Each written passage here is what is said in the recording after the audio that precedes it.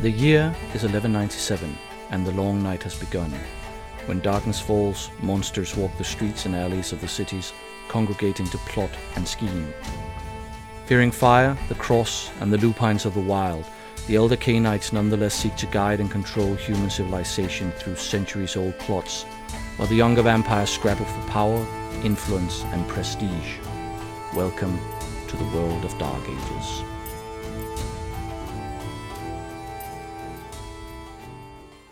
Greetings, dear listeners, and welcome to the World of Dark Ages podcast. My name is Jacob. And I'm Peter.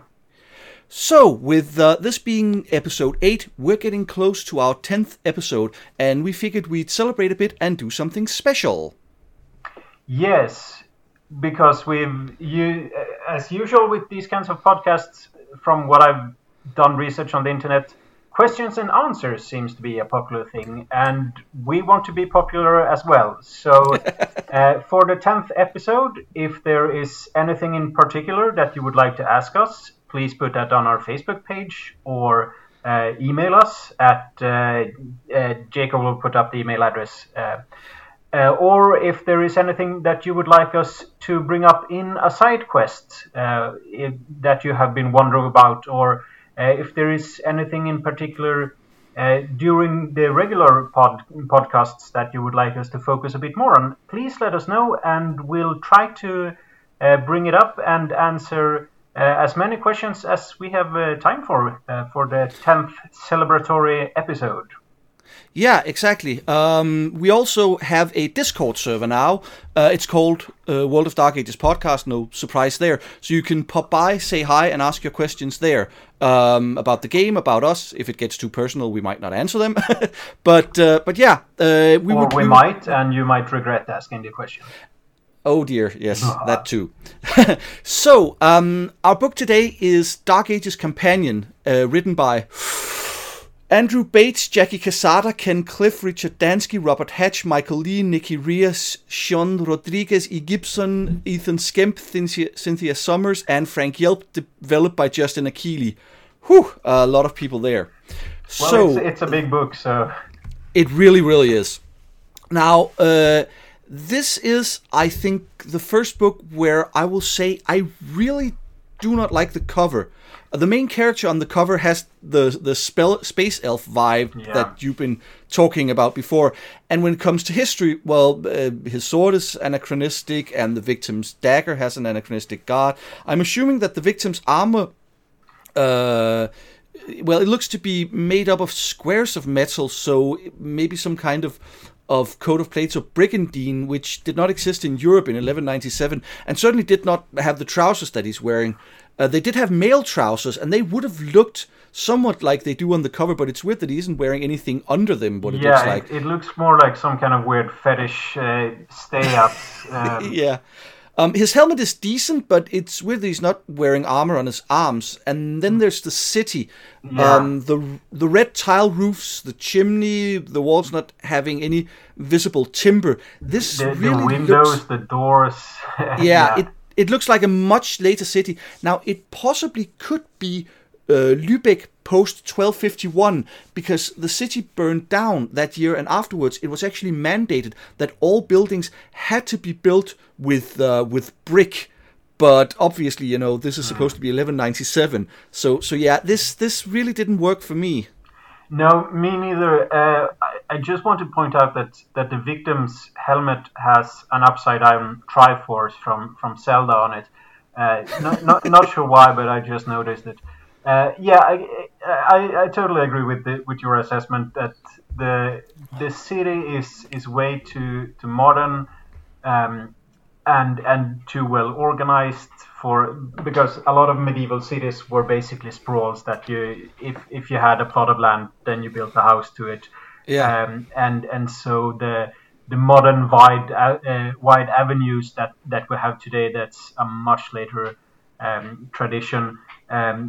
Like, for example, during the 18th century and even 19th century, when you had all of the uprisings in Paris, when they actually designed the new the new city layouts in the 1800s, the reason that they decided to have such wide roads and avenues was to make it more difficult for revolutionaries to put up barricades in the narrow streets, which you could easily do before that. So, it's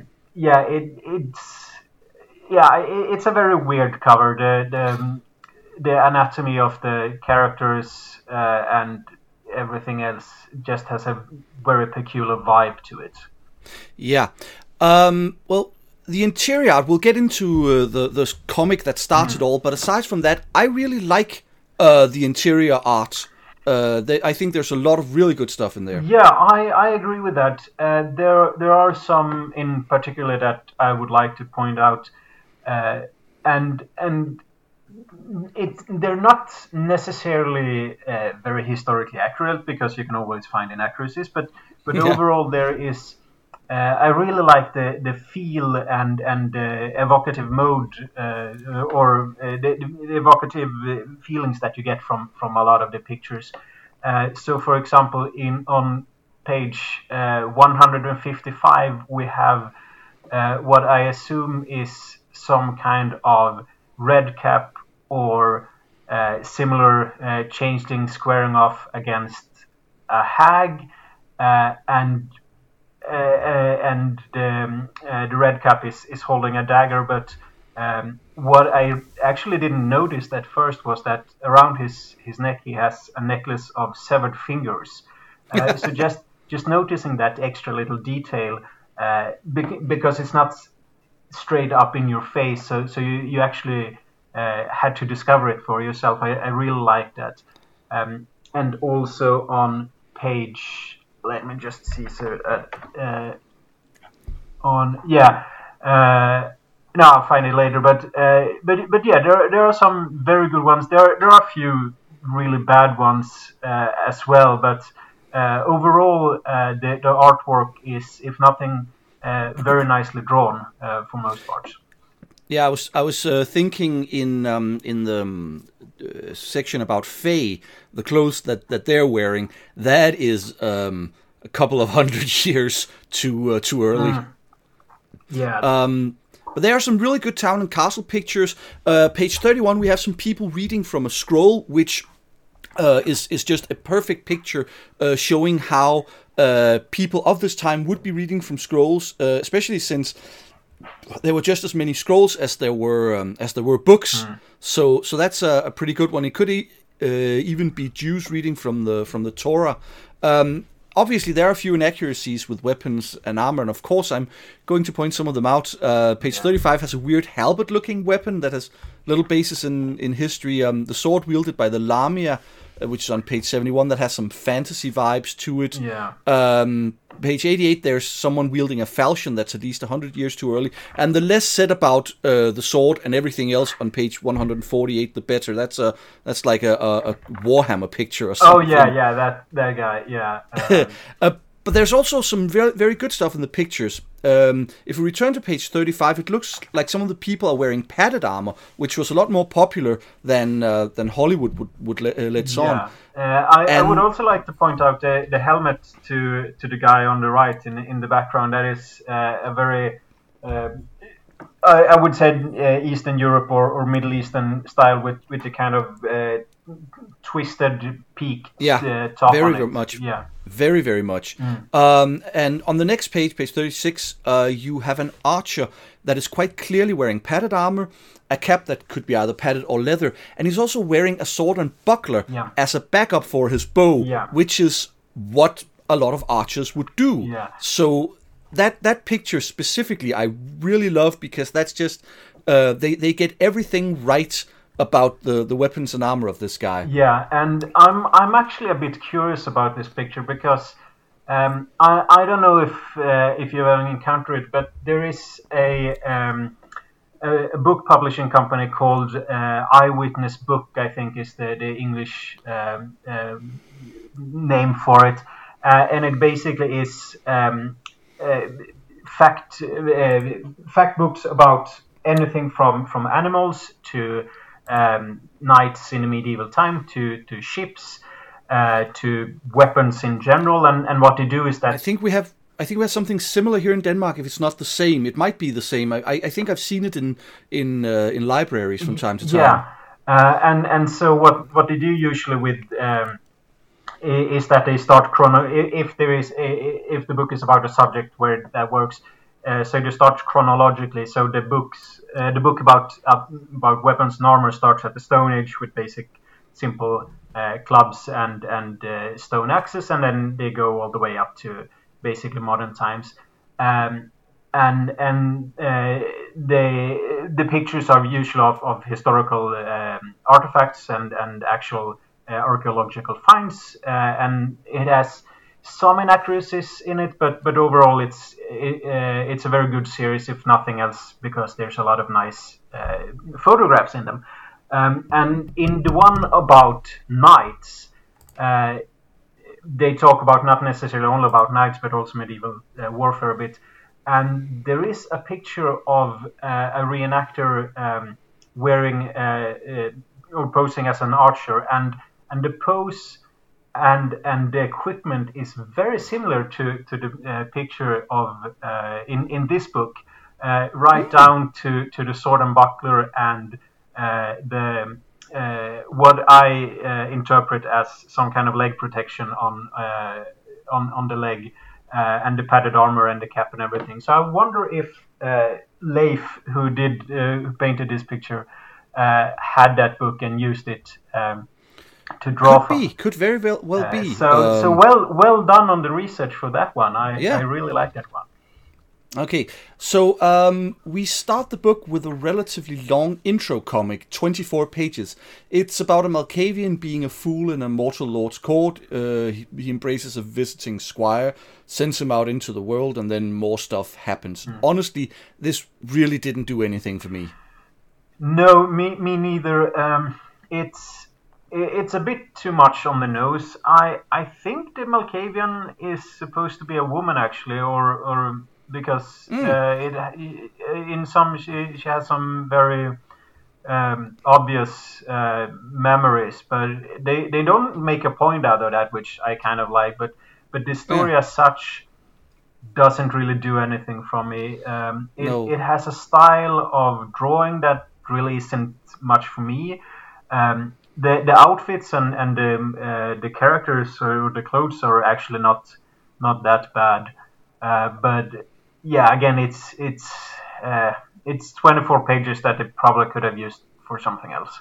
I do like the kind of the interlude with the Nosferatu hanging out with a bunch of lepers, though. Yeah. All right. So after the comic, we have an introduction, which doesn't really contain anything other than introducing the book. It's just basically saying what's in the book. Chapter 1 is combat, and I shall try to keep this short. Actually, it's all pretty okay. At first, you have a few combat maneuvers, which includes riposte, and apparently, I personally have at least melee 2 and dexterity 2, because I can certainly do a riposte with a longsword. Yeah. I don't know if I like the idea that you need specific stats for some of these maneuvers, but one maneuver that I really like is the Gobbet Rend, where you rip away some flesh, and in the case of vampires, some blood. I mean, that's nasty. And if you go up against someone who uses that maneuver, you really know that they're brutal. And if you play someone who's a really brutal character, that's a good signature move for them. We also get a note on signature style, nothing to say here. And then a system for stapling, that is pinning someone's armor or clothing with an arrow. And what I like about this is that they specifically say that this is pretty cinematic. Yeah. Overall, I don't think that Vampire the Masquerade is a game that is very suitable for too much combat. The system isn't really. It's not really made for it, but I do like the fact that they have these the different maneuvers. And like you mentioned, that the stapling and the ripping off the flesh part. The only part about that I found kind of weird was that it says that you must rip since the vampire's hearts heart isn't beating, the blood isn't pumped around the body. So you must find a part of the body that is actually that actually holds vitae. And so I'm thinking that, like, how do you figure that out, and how is it decided where the blood ends up? But if you just ignore that, it's a simple system. Like you mentioned, some of the requirements feels kind of out of place, but overall, it doesn't turn the game into Math Hammer or just a bunch of figuring out the most optimum move. It's not that one maneuver is superior to another in a way that it's overpowered. You can add a bit more flair to your combat, and as they mentioned, that just saying that I attack, I dodge, that's kind of boring. So with this, overall, I think this is probably something that a good storyteller and player could kind of figure out on their own. But if you're a beginner, or if you want inspiration, or if you kind of like, I want to do this, could I actually do it? And then the storyteller could look at, we can call this a riposte or a feint or a whatever, and just roll this and see what you end up in. So it's I especially like the part with the signature styles that they actually mentioned, that there are different ways, not necessarily in this particular time period, but more later on, that fencing in Spain with a rapier was quite different from fencing in Italy with rapier. Very much for so. reasons. There are some mention of people wielding two long swords and stuff like that, which I guess we both. I specifically wrote down here. They say a warrior armed with paired longswords may win a fight with intimidation alone. Now we'll ignore the fact that longswords won't be a thing for at least 100 years, but no. Anyone trying to wield two longswords are going to run out of steam really, really fast, since longswords are weighted and balanced for two-handed use, so the muscles in their arms and wrists are going to be ruined pretty fast by trying to wield that. So anyone who knows anything about using a longsword would look at someone trying to wield two longswords and just go, no. Even that, though. Again, a vampire doesn't run out of breath, but still, it's more of a practical thing as well, that you actually have to be able to maneuver them around. There were two weapon fighting at times. Like the most common that I would think of would be a rapier and dagger, or sword and buckler. I would also almost call two weapon fighting, since the buckler sword and buckler could yes be specifically considered two weapons, because how offensive you can be with a buckler. And two axes has some basis in at least the sagas, but of course we don't know that much about the Viking Age.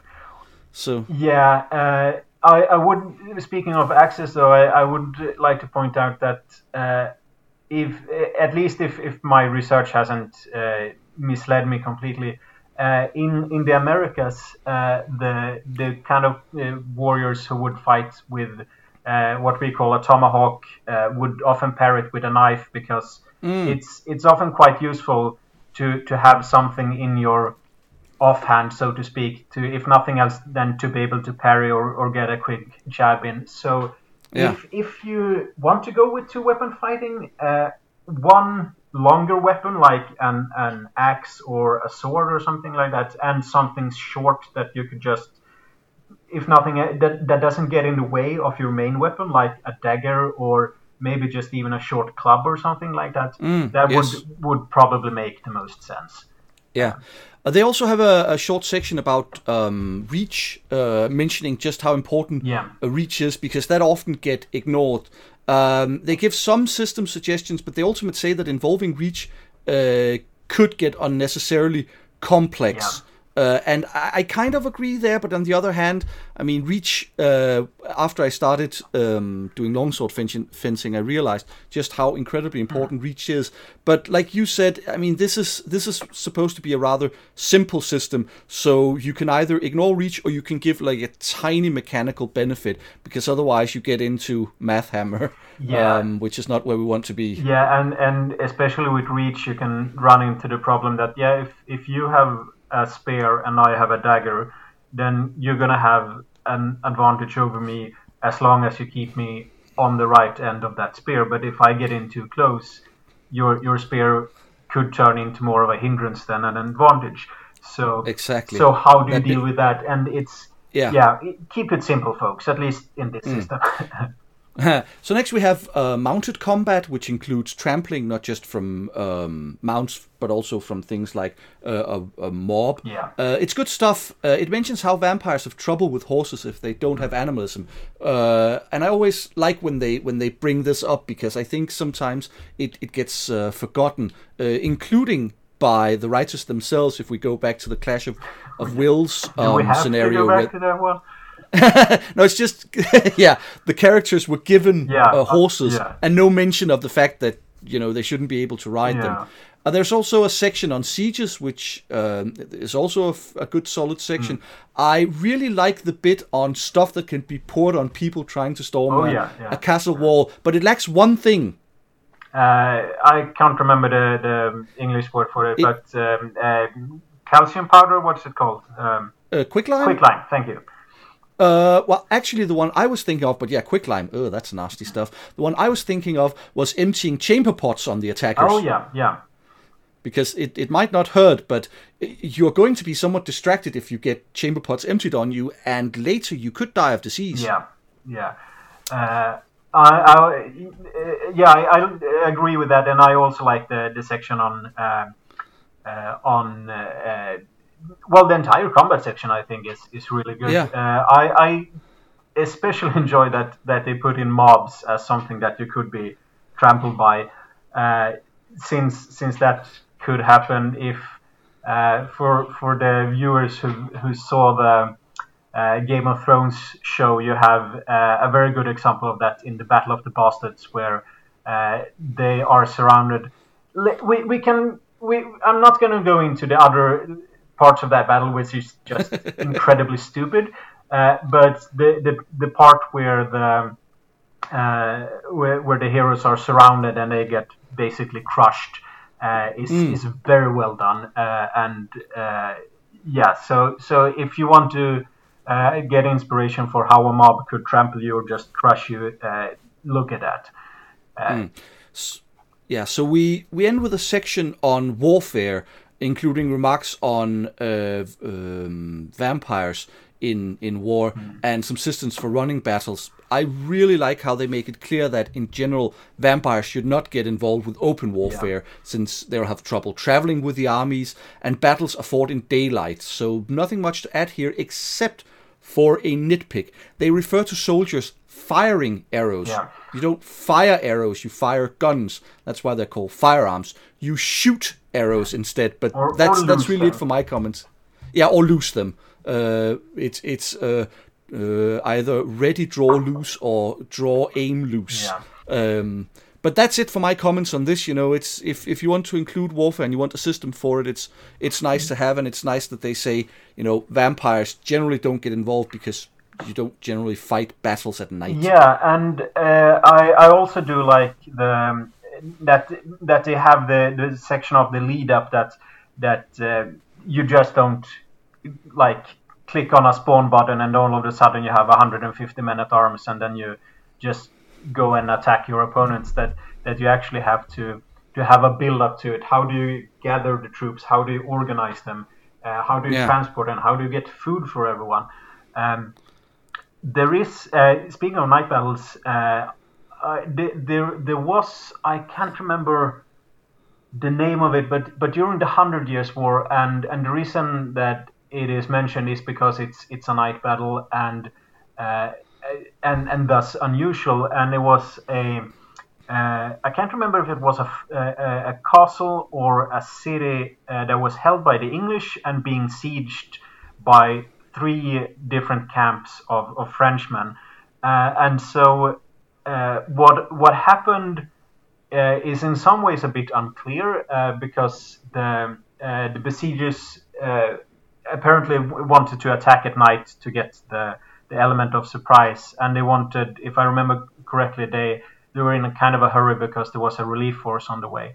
But the English noticed it, and even though they were outnumbered, I think something like 3-1, they managed to make a sally forth from the castle, and in the confusion, they managed to beat all 3 French, well, I wouldn't call them armies, but French camps of battalions, perhaps. Yeah, since it was just so incredibly confusing, and the French didn't know who attacked them, and they didn't know how to get in contact with the other camps to call for backup and stuff like that. So it's just if you want to do a night battle, I would suggest emphasizing the incredible confusion and disorientation that just darkness will bring, because it will be much harder to organize everything. Humans don't have night vision or anything like that. You didn't really have uniforms in any particular way, even though the English started with the Red Cross during the 100 Years' War, and a bit earlier, I think. But yeah, avoid, or rather, I wouldn't say avoid open battles with vampires completely, but if you do, make it something special and make it like the high point or like the big showpiece of your campaign, or at least that part of the campaign. There is one kind of nitpicking thing. I don't really have a problem with the rules as such, but they mention that one of the dangers that a vampire on the battlefield can encounter is that if they have an arrow shot through your chest, then you can become staked, which that makes sense. But they also mentioned that knights would ride around with victims impaled on their lances, and if we just ignore the fact that that a human body would probably be would probably snap the lance if you try to lift it up. Yeah, a human body is incredibly heavy, especially if it's wearing any kind of armor and weaponry and stuff like that. And to lift it up, the lance would act like a lever against the knight trying to hold it up. And even if and the lance is held in only one hand. Yeah, exactly. And even if you had the strength to do that, it would just become incredibly unwieldy to run around with, or ride around, hopefully at least, with a body impaled on your lance, because it would make it useless. So I don't know where that comes from or what they thought about that, but yeah, please don't do that. Yeah. So that is a weird idea to have. Chapter 2 is about Cainite roads, and framed as a scholarly Cainite writing a treatise on roads for a prince. I like this chapter. It goes deeper into the roads without spending too much space on them, and it certainly gives both players and storytellers something to think about when portraying Cainites following these roads. So all in all, I like this chapter. Peter? Yeah, I did as well. Overall, I did find that some of the roads weren't as well written as some of the other, but all in all, not having really played with anything more than basically humanity in the Modern Knights, I really like them because they, well, I wouldn't say simplify the roads, but they show that they don't need to be as complicated as trying to figure out how to get your mind into a completely different philosophy or way of life from how you as a human player would think and act and feel and stuff like that. So yeah, I really like it, and as you said, it's written very much as a scholarly piece, and some of the examples, like for example the Ventrue on Road of Chivalry serving a La Sombra because it's the right thing to do. My honor dictates it. Stuff like that is really nice, and I like it.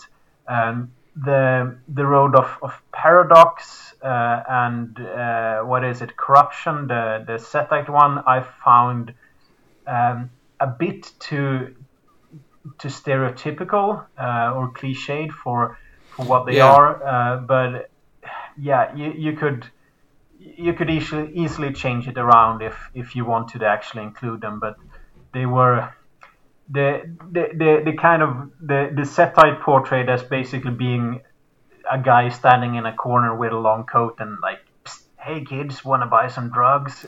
Yeah, that is a problem for the Setites for a long time. Yeah, and it could probably be done a lot better in if you just sit around and think for it a while.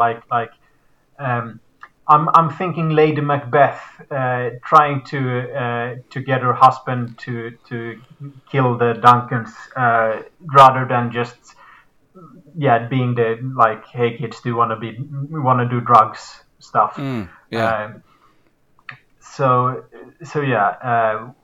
But again, overall, I really liked it, and I like that they made a difference between Road of Heavens and Road of Humanity, because previously I've had a bit of a hard time seeing the difference between those two, because I find them very similar. But now they put a bit of a twist on them both, and they differentiate between them.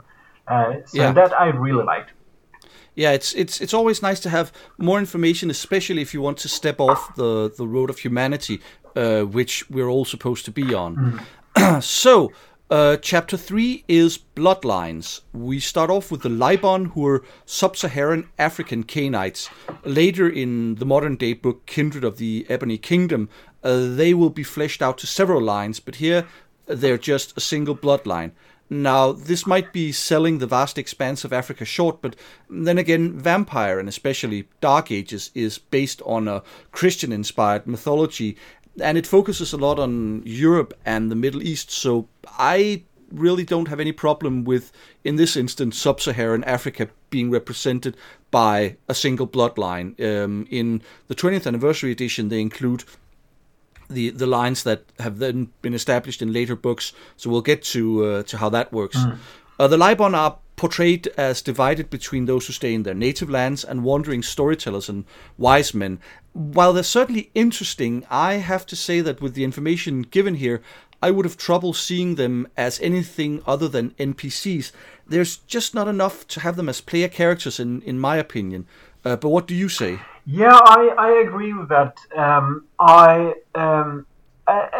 mentioned it previously, but I'm not a big fan of having too many bloodlines, because then you're gonna run out of places to put them and humans to feed on.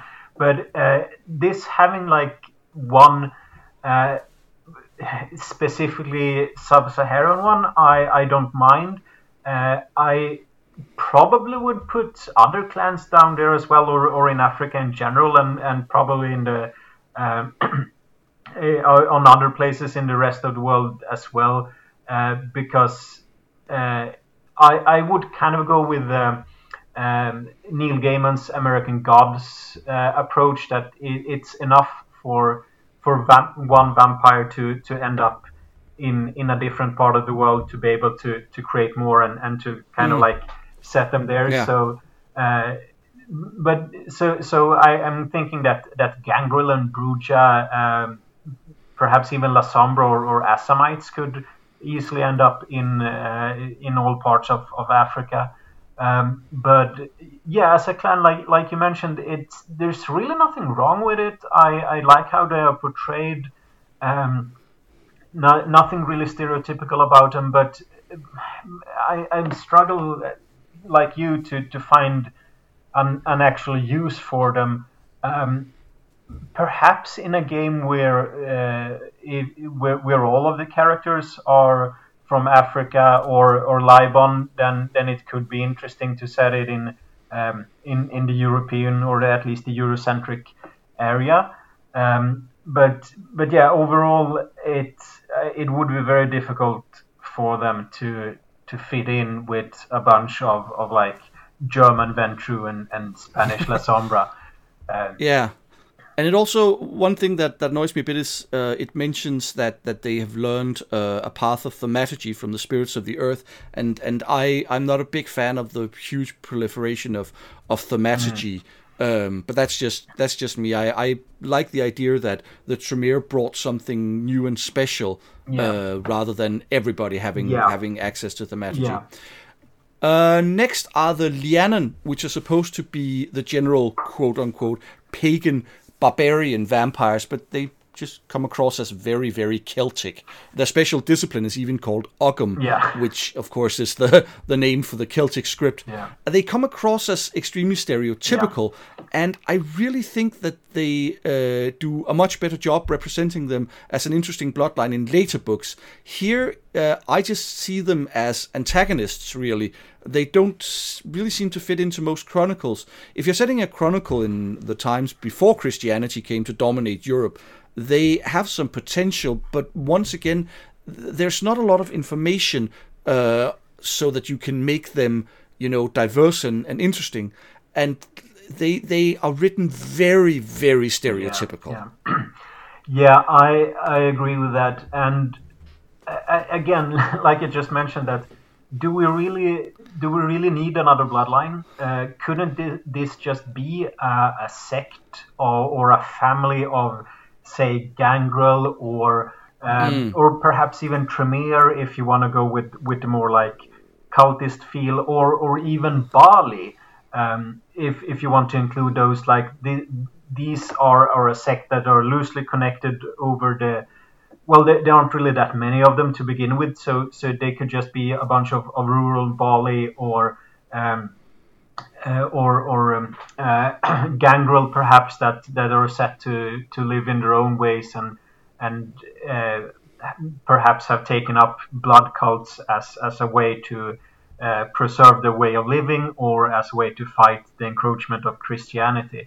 So I really don't know anything about them except for this. So if they're better written in another book, I'm not going to say anything about that. But in this setting, I don't feel the need for them to be their own bloodline. I'd rather just have them as a sect, or as you mentioned, as antagonists, and they could easily fit, I would say, almost even better in as belonging to another clan. Then we have the Lamia, which happened to be one of my favorite Dark Ages bloodlines, and one I mentioned in our last book review that we would be getting a new look at. So what do you think of them now that they have this write-up? Yeah, I liked them in Clan Book Cappadocian, and I still like them in this setting, as with kind of like the main problem that I see is that they have a very almost unplayable weakness, is that they spread a plague around them. That is a problem. Yeah, because that makes them pretty damn almost useless to have as a player character in any long-running campaign or chronicle. I like the everything else about them. Almost, I would say that they have this the connection to Corpsdom and to the Cappadocians and stuff like that. But I'm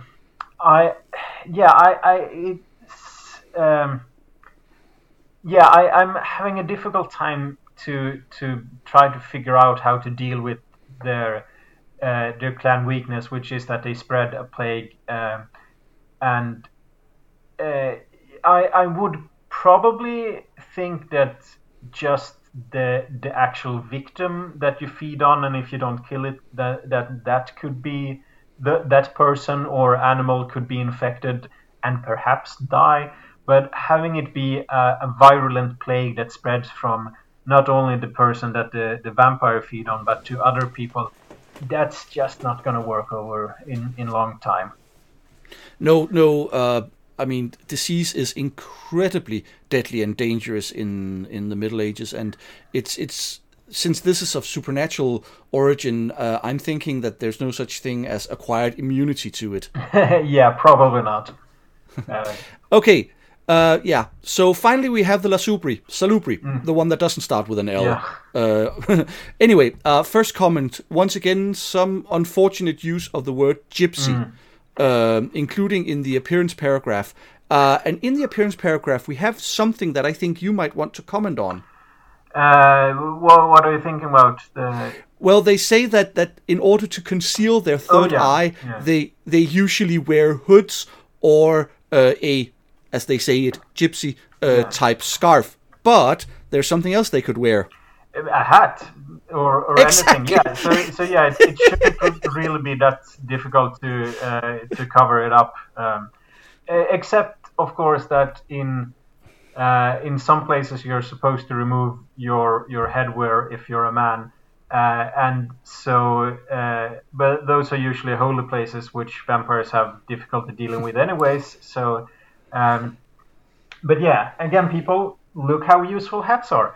And we've talked about them before. Yeah. Wear a hat. So and I'm not sure that a hood would be really good, because hoods are useful in situations where you don't need like peripheral vision or even hearing, because its sounds get muffled if you have a very thick hood, especially if it's lined with fur. I've noticed that can cause issues with hearing.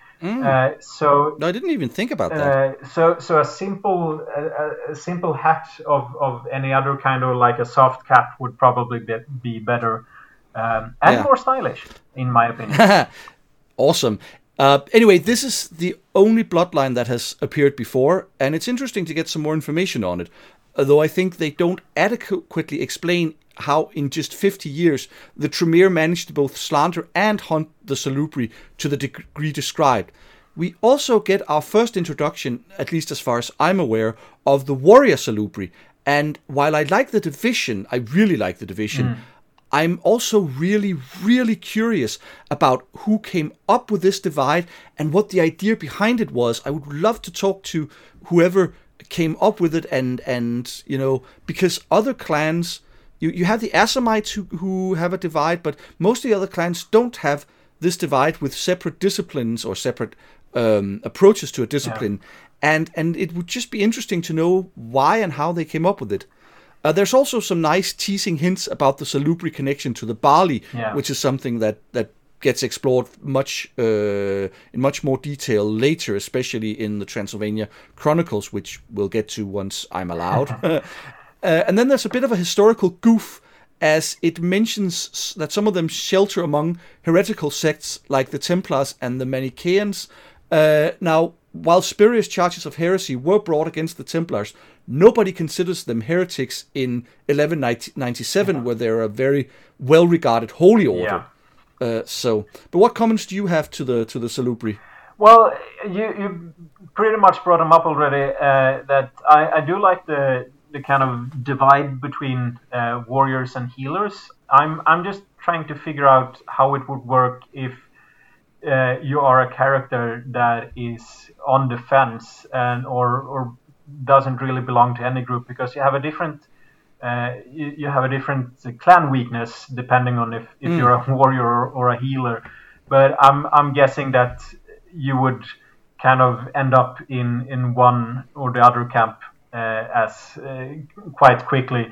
I do like the organization part, under the heading of organization, where they mention that they have the kind of secret messaging system with drop boxes and like scribbling strange messages on walls in monasteries and other places. We once again have monasteries. Yeah. How many different vampires are living in monasteries now? No, but it's a lot. Like you could easily have it like I'm thinking that rune stones appear, at least in Sweden. We have a lot of them. Denmark as well. Yeah. Yes. And like waystones and stuff like that. If you just add, you could easily have that as people scribbling stuff on it. Here in, I think it's quite prevalent in Scandinavia as well, where you had in later times when you had the vagabonds and people wandering about. They had different symbols that they would carve at the gateposts of farms and stuff like that. So it's like beware of the dogs, or this farmer is nice, or this farmer is an asshole. They would carve a sign that other vagabonds could look for, and it was quite a language, and a lot of modern slang is derived from that kind of internal cant, more or less, that the vagabonds had in these times. Yeah. So yeah, again, it's very well written, but I would probably have, if someone wanted to play a Salubri, then again they would probably they would end up dead sooner or later. Which, if a player wants to do that, yeah, go ahead. I think of all the bloodlines presented here, they are the ones that most lend themselves to being a player character. Yeah, at least together with other clans, or in a more generalized campaign. Yes. So, Chapter 4 is new disciplines and discipline powers for existing disciplines, covering level 6 to 8. Strangely not level 9, though I'm assuming that's because they figured they're not going to involve 4th generation vampires. But anyway, I really like this, since elders are likely to play a bigger role in a Dark Ages game. This also gives us what I think is the first instance of specific powers for the 3 physical disciplines, Celerity, Fortitude, and Potence, which is an interesting take. There's also some new thaumaturgy paths. There's a lot of powers and disciplines here, and I don't think we need to go through all of it. Do you have any high-level powers for the old disciplines that you want to highlight as being especially good or bad? Well, first in general, that I do think that there was a combined Fortitude power in the Cappadocian book, but yeah, I agree. I don't really have any special comments in general. I feel that they work, probably work as intended. I haven't really played them. I would like to point out the Armor of Vitality power of Fortitude, which is I'm kind of on the fence on this one, because what it does is that you're so tough that if someone hits you with well, it doesn't even say weapon. It says that if you're hit with an object, you can spend a blood point and roll your Fortitude, difficulty of 7, and if you succeed, the object smashes to bits. And in a way, that is really cool, because if you have you first of all, you're most likely going to succeed, because you're going to roll 6 dots, or you're going to roll 6 dice, and you only need 1 success. On the other hand, this is something that you take instead of Fortitude level 7, and I'm thinking that a character with Fortitude level 7, wouldn't this basically happen anyways, or couldn't you just have it like a cool moment for not all the time, of course, because I can imagine using this as an intimidation tactic, that basically in one of those fights that you have, basically like the Terminator, where in the in Terminator 2, where he walks into the biker bar and people smash things over his head and stab him with knives and nothing happens.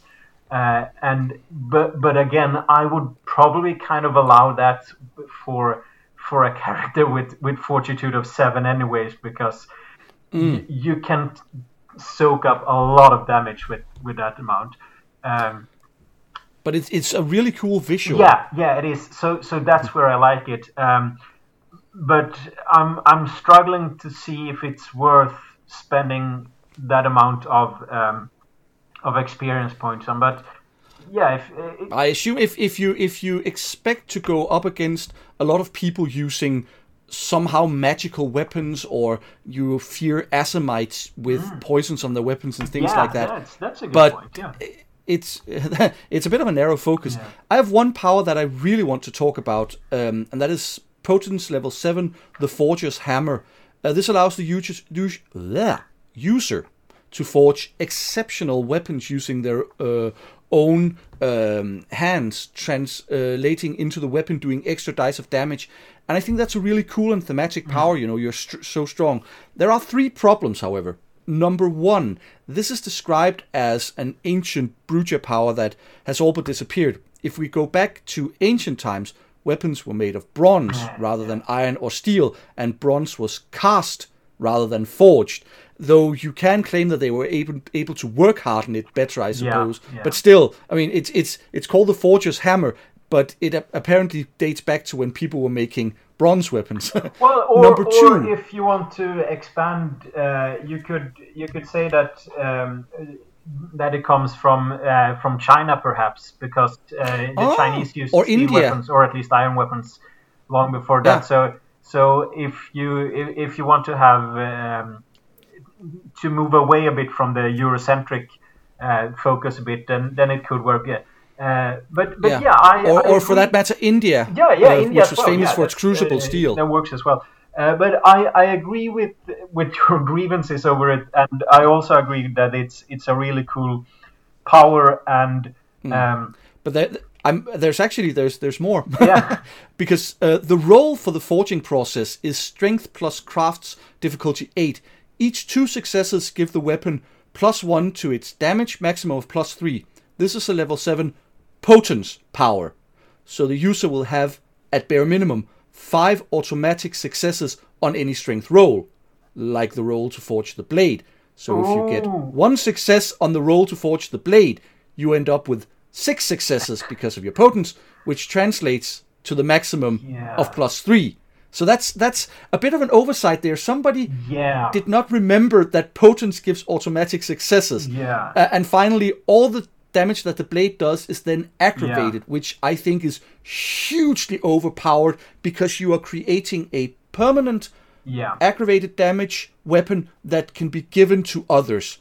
But specifically that one, where they didn't really think about the fact that as long as you succeed on the roll to forge the weapon, then you automatically have the number of successes needed to give it the max bonus. Yeah, that is a good point. You could work around it a bit, saying that since the vampire has to use its bare hands, but they have to work really close to fire, which causes rot Shrek. So you would probably have to do a bit of frenzy testing to avoid that. So a character would probably have to spend a bit of willpower just to be able to forge the blade. But yeah, I agree with the problem that you point out as well. I really like this power, so I did a level 6 version of it for Dark Ages Vampire. I can't remember if it's high clans or low clans. I think it's high clans that it's in, where I made the roll. I think I made it intelligence, because that, I think, made more sense, so you didn't get all the potence and also remove the aggravated. But so it's still there, but I just thought it was fun that they missed this. Yeah. We then have just to finish off on that. You could probably make it work if that you have to spend a bunch of blood points that you imbue into the weapon, and that the vampire empowering that, so that it's just not something that you can, and that it has to take a bit of time, so that it's not something that a vampire can deal out to basically anyone. But what I especially like that is that it's a potence power that doesn't directly deal with fighting or combat in that way. That it's something that you actually use when you're not hitting people. Well, you will later on, but not straight away. But yeah, it's not you can't really use this directly in combat. Yeah, and apparently, speaking of potence, it seems that Bruce Lee has the 8th level potence of Touch of Pain, which is basically that you can touch people and do damage level equal to your level of potence, which again is at least 8. So you can kill a mortal with a flick. Which I think is quite appropriate for a potence power of that level. I mean, just killing mortals by just giving them what we in Denmark call a smurf kick, flicking your finger at them. I think that works perfectly. We then have the new disciplines, which include new ones for the new bloodlines, as well as Dark Thaumaturgy, Maleficia, or the Evil Eye for cursing, and Striga for that traditional witch feel. I have to admit, Infernal Disciplines is a guilty pleasure of mine, and I think they can be very useful in creating antagonists who wield powers that are not only strange to the player characters, but also out of their reach, unless they want to make some dangerous deals. What did you think of these new disciplines? Yeah, I kind of agree with you on that it's cool to have something that is out of the player's reach, because like you also mentioned that it's a lot of thaumaturgy and similar stuff going on, and it kind of waters out or dilutes the speciality or the uniqueness of Tremere and their thaumaturgy, but if you use them as a storytelling device, that this is something that you either almost quite literally has to sell your soul to gain access to, or just something that NPCs can have, then it gets a lot more interesting all of a sudden. Some of them, the way of the thaumaturgical path of Way of the Levenbolt, I just find kind of, I don't know, not useless, but not really worth it, that you can create small sparks or light up a small You have room. the Way of Fire, and you have weather control where you can call down lightning bolts. So I think those two are more interesting than being able to conjure bolts of lightning from your hands. Yeah, or asses for that matter. So, but yeah, it's a bit of a hit and miss, but the upside is that you don't have to use it if you don't want to. Exactly. I do like the zombie dogs with added horns, or more like Frankenstein dog on page 96. By the way, that I'm guessing that it's supposed to be a vicissitude dog in some way, that it's been constructed by Tsimichi, but he just looks so satisfied with himself. He looks kind of happy. Good I think Frankenstein dog. Yeah, I think that Tsimichi, they take good care of their hellhounds. They treat them right. Yeah. So I'll say this: the warrior version of Valoran has perhaps one of the most useless powers ever created. The level 4 power, Ending the Watch. It's very thematic. It allows the Salubri to kill someone who truly wants to die in a quick and painless manner, which also prevents them from becoming a wraith and being embraced at the moment of their death. But you're just thinking, when are you ever going to use that? And if you are, when are you ever going to use that more than once? However, I am currently playtesting a book that I'm writing for Storytellers Vault called Fall of Akra, and one of the players is actually playing a warrior Salubri. And in one of the scenarios, I won't spoil too much if anybody wants to buy the book once it's out, but this warrior Salubri and another of the characters, who is a very religious Nosferatu, they come upon a situation where there is a ghoul who has been mistreated so badly that all he wants to do is just ending the suffering, but the warrior Salubri does not yet have this power. And it's just like, this is a perfect situation where this power would be just the right thing to have, but he hasn't bought it yet. So the player was a bit, damn it, I could have used it here, but unfortunately, but he'll have to find a Bruja with potence 8 instead. Well, they had weapons, they exactly. just killed the ghoul. It was just, they had to kill the ghoul with weapons, and it was messy rather than just a simple touch, painless death, ensuring that the soul moves on. Yeah. But it's a power that it's very thematic for what the warrior Salubri are about, but you're just not going to be using it. Yeah, I agree, and the fact that it's a 4th level power where you kind of expect something really cool, because when you actually get your 4th dot of any discipline, then you want it to be kind of special, and not just a stepping stone to level 5. There is a terminology in Dungeons and Dragons and Pathfinder called feat tax. I don't know if you've heard about it. Where the idea is that in order to get a very powerful feat, you have to take a feat that you are almost never going to use, and it feels almost like this is a discipline tax that you have to take an almost useless level 4 discipline in order to move on to a very, very powerful level 5 discipline. Yeah, and I agree, and I want to go back to what you mentioned earlier, that it's something that can be useful and very appropriate in a very specific set of circumstances, because if you could probably find more use for it than just maybe once a game or chronicle. But again, if you use it too much, it loses the kind of special feel to it. Like this is something that, again, if I would include it in my campaign, that you would work up to it. That, okay, are you actually finally ready to die? Do you want to do that? Have you tied up all the loose ends, and have you finished all your businesses and said your farewells? And then you do it to the character or to the NPC. But if you just go around euthanizing people, it's going to lose its appeal and its strangeness, and it's not going to be.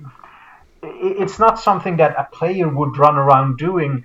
You could perhaps have it as an NPC Salubri basically doing mortal Christians a favor of killing them in a nice way, because suicide is a mortal sin, so you wouldn't go to heaven. But even then, it would just be something that I would use very sparsely, and not just like, oh, well, wanna die? Go down to Lubeck, because that's where the suicide vampire lives, and he'll help you out. So it just becomes silly after a while. All right, so chapter 5 is called Matters of Faith and looks at religion. It has a section on Catholic Christianity, but also covers Orthodox Christianity, heresies, paganism, and more. The section on Christianity talks about both Catholicism and Eastern Orthodoxy, and while it's good info, I feel like some of the Catholic info has already been covered in other books, such as Three Pillars, but considering the importance of Christianity in medieval Europe, it's not bad to have more information about it. One thing that I need to mention is in the intro to the section on Christianity, where it says that to some people, the church is, to quote, a repressive organization that seeks to crush all rational understanding. I doubt that even the most radical of heresies would say that the church seeks to crush rational understanding. At this point, almost all institutes of learning are in some way run, sponsored, or endorsed by the church, and the church is in no way opposed to education and even rational understanding. Opponents might say that they're crushing spiritual understanding or leading people away from the right path, but when it comes to sort of understanding the world, the church is very much involved in that because they want to understand God's creation. Yeah, and of course you could probably make the argument that they, since they want to have like a Christian spin on it, or okay, so why is this bad? Well, because of the devil. Why is this good? Because of God. And that in that way of thinking, you kind of crush free thinking. But yeah, I agree that it's a bit exaggerated way of putting it, and like you mentioned that most of the seats of learning in the universities are funded by the church in one way or the other, or our church. Based, like for example, the high school that I went to is literally called the Cathedral School because it dates back to the time where it was the cathedral in Uppsala who was the center of learning for even like the basic learning for noblemen's children learning how to read and write. Same thing here in Denmark. The oldest high school we have in Denmark is the Cathedral School of Ribe. So they were setting up schools. So it's. I think this is more of a modern take on the church rather than something that is, in the Middle Ages. One thing that I absolutely love here, something that I think could use a highlight, is an explanation on the church declaring something anathema.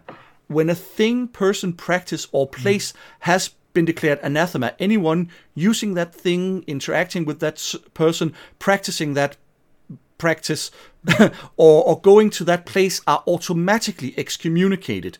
It then mentioned that the church has declared all dealings with the devil and his minions, including vampires, anathema, which means anything a vampire owns, anywhere he dwells, that is also anathema, and anyone who interacts with a vampire is excommunicated.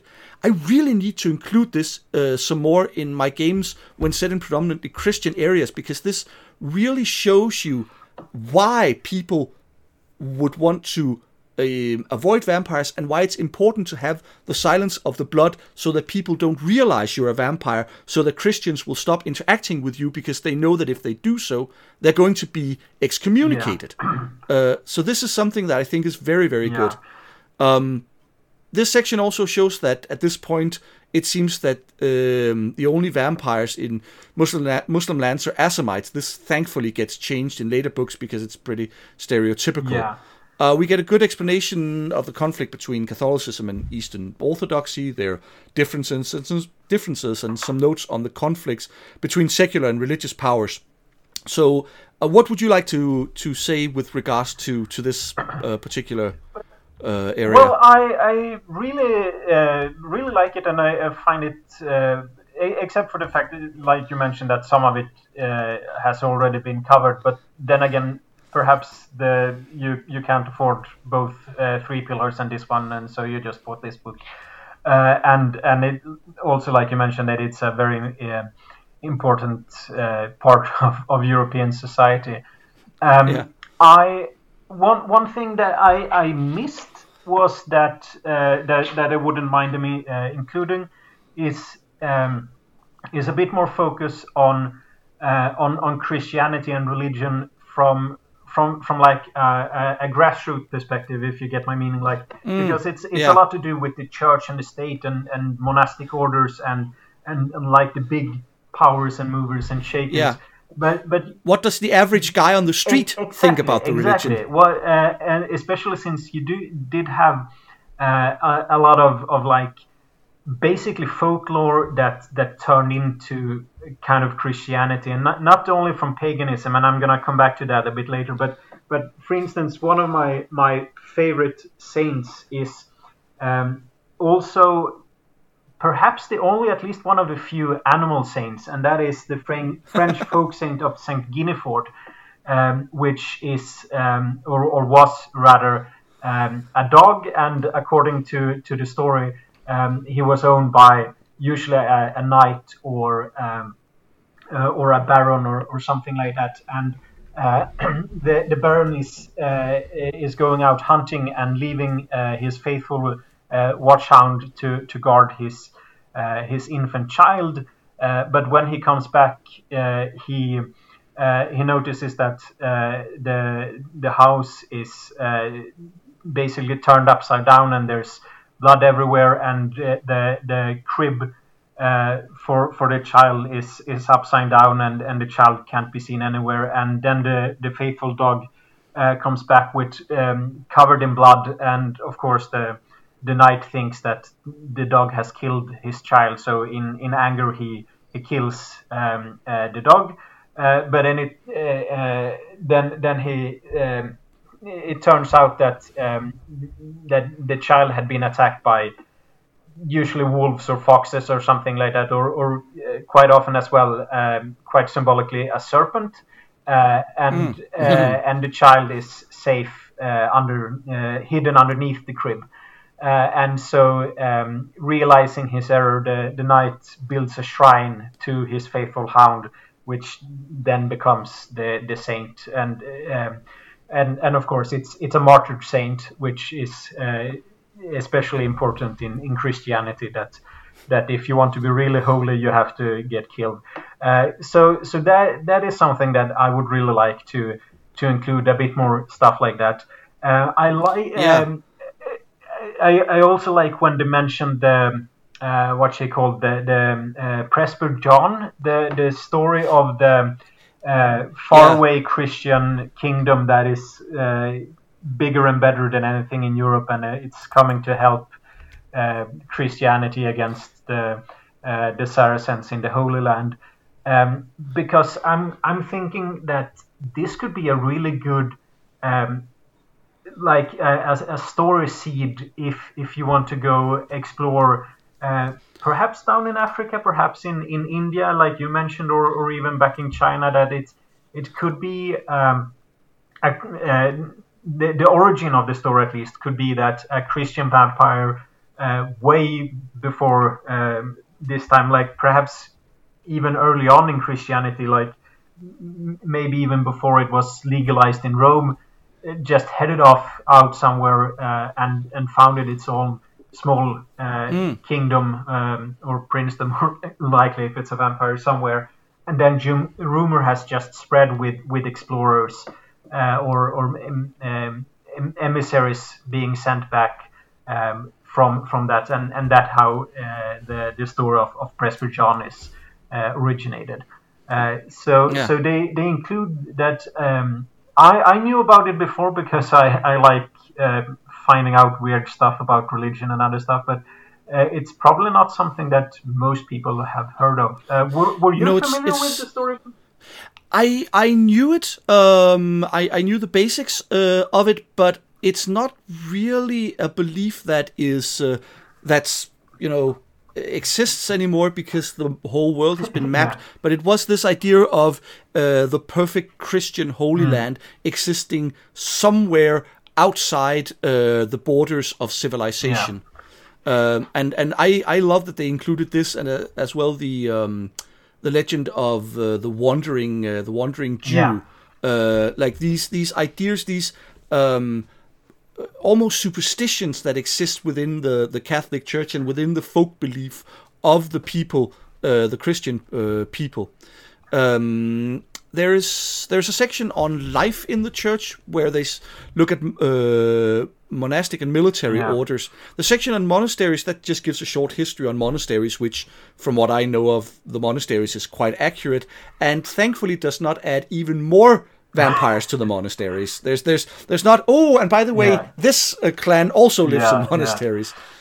The section on militant orders is a bit odd, since it tells you to go to chapter 6 for more information on, militant orders. And then it spends the rest of the paragraph talking about the Sicarii, or red monks, who are sort of the Pope's secret police.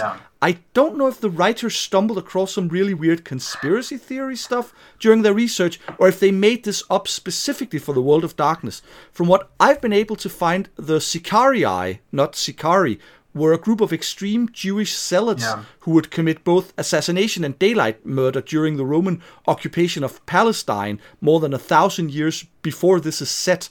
Now, the idea of the papacy having an order of monks that serve as a secret police is very World of Darkness, so I have nothing against it, but it seems to have little basis in real-world history other than a tenuous link to the Sicarii. Yeah, the word Sicari means dagger, so that's where that comes from. But the dagger men. Yeah, and I completely agree with that. It feels very World of Darkness, because of course the Pope has his own secret assassin organization.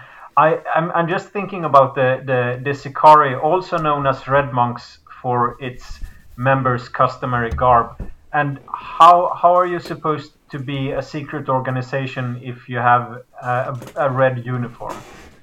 It's well, nobody knows that they're the secret police. They just see them as Red Monks. Yeah, but possibly.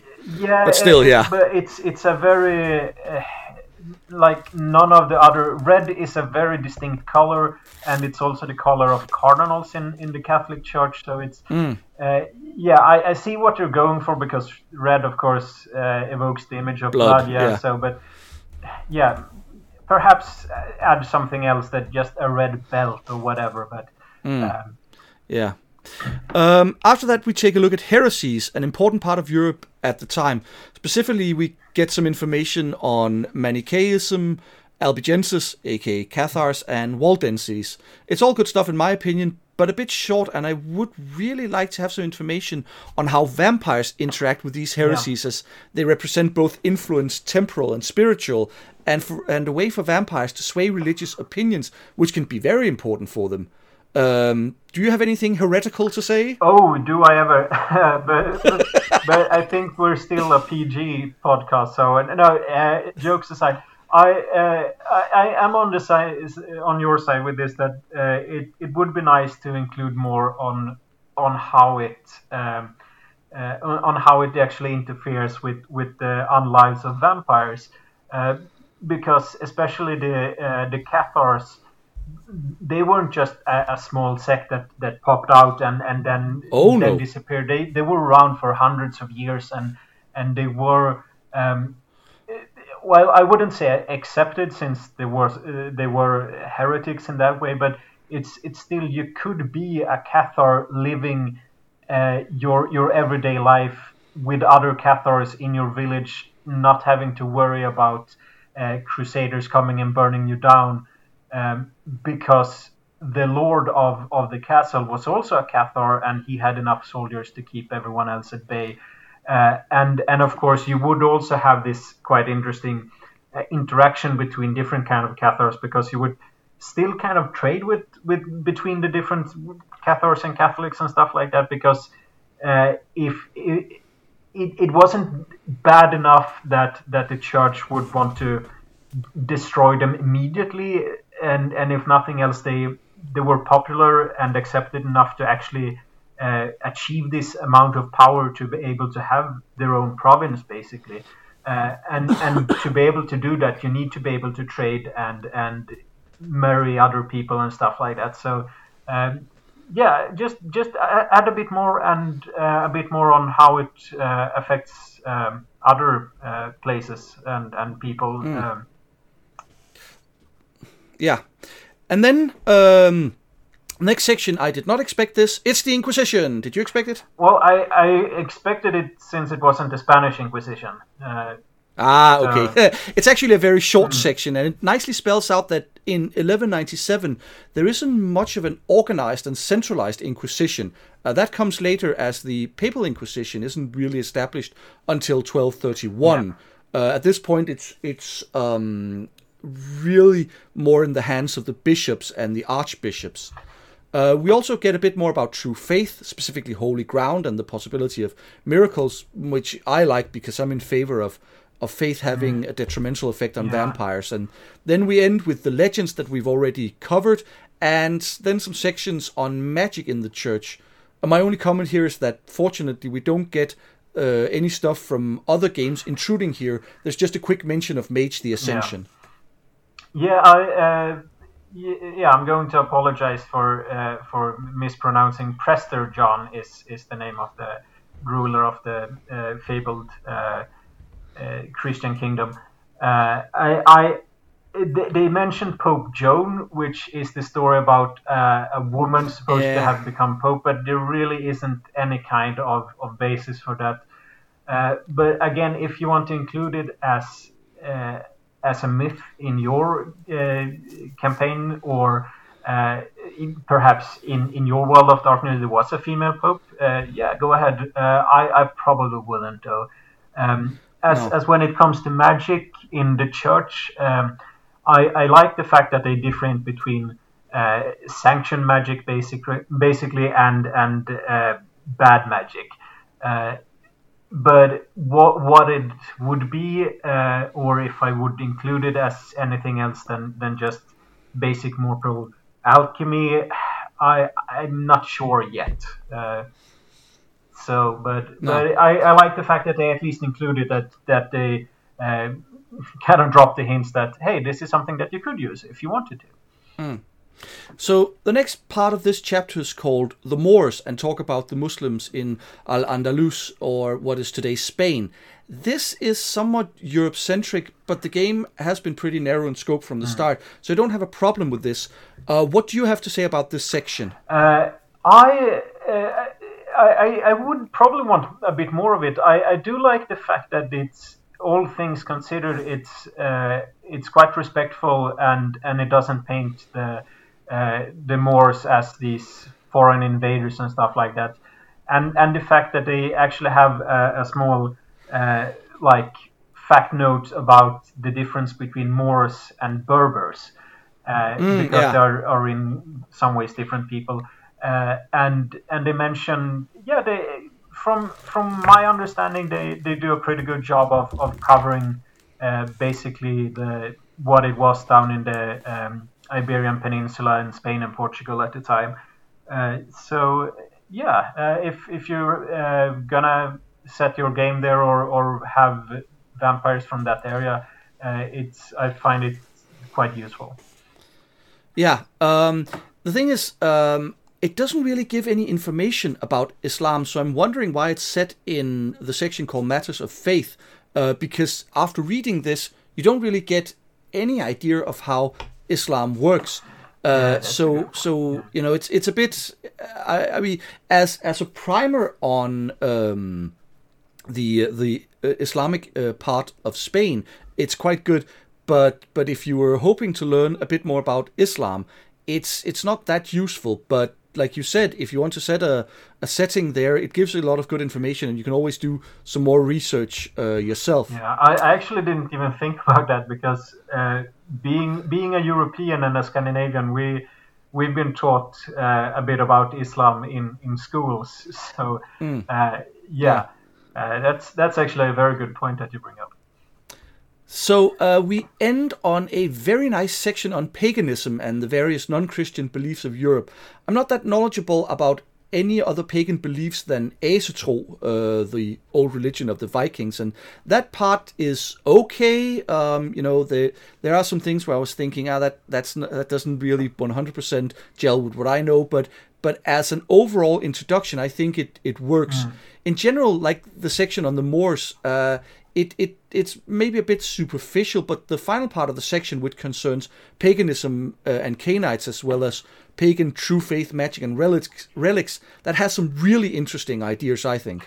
Yeah, I like the chapter overall. I briefly touched on it, the kind of folk worship of Christianity, and they do have a section on how basically pagan worship, that the fire goddess Brigid turns into Saint Bridget, for example, and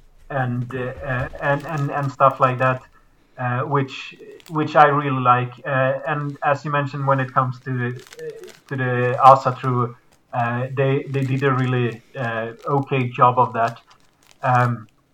And what I like in general or find interesting in general is that it's a lot of these stories stuck around for quite some while, even after the Sweden and Scandinavia was Christianized, and you had this basically tradition of not only did you worship usually both the pagan gods and Christ, and there's actually I can't remember if it's Adam from Bremen or one of the other people who goes to Uppsala in Sweden, and they mention that even though the Swedes have converted to Christianity, they still sacrifice stuff to the new white Christ as happily as they did to the old pagan gods, even though you're not supposed to sacrifice animals and even people to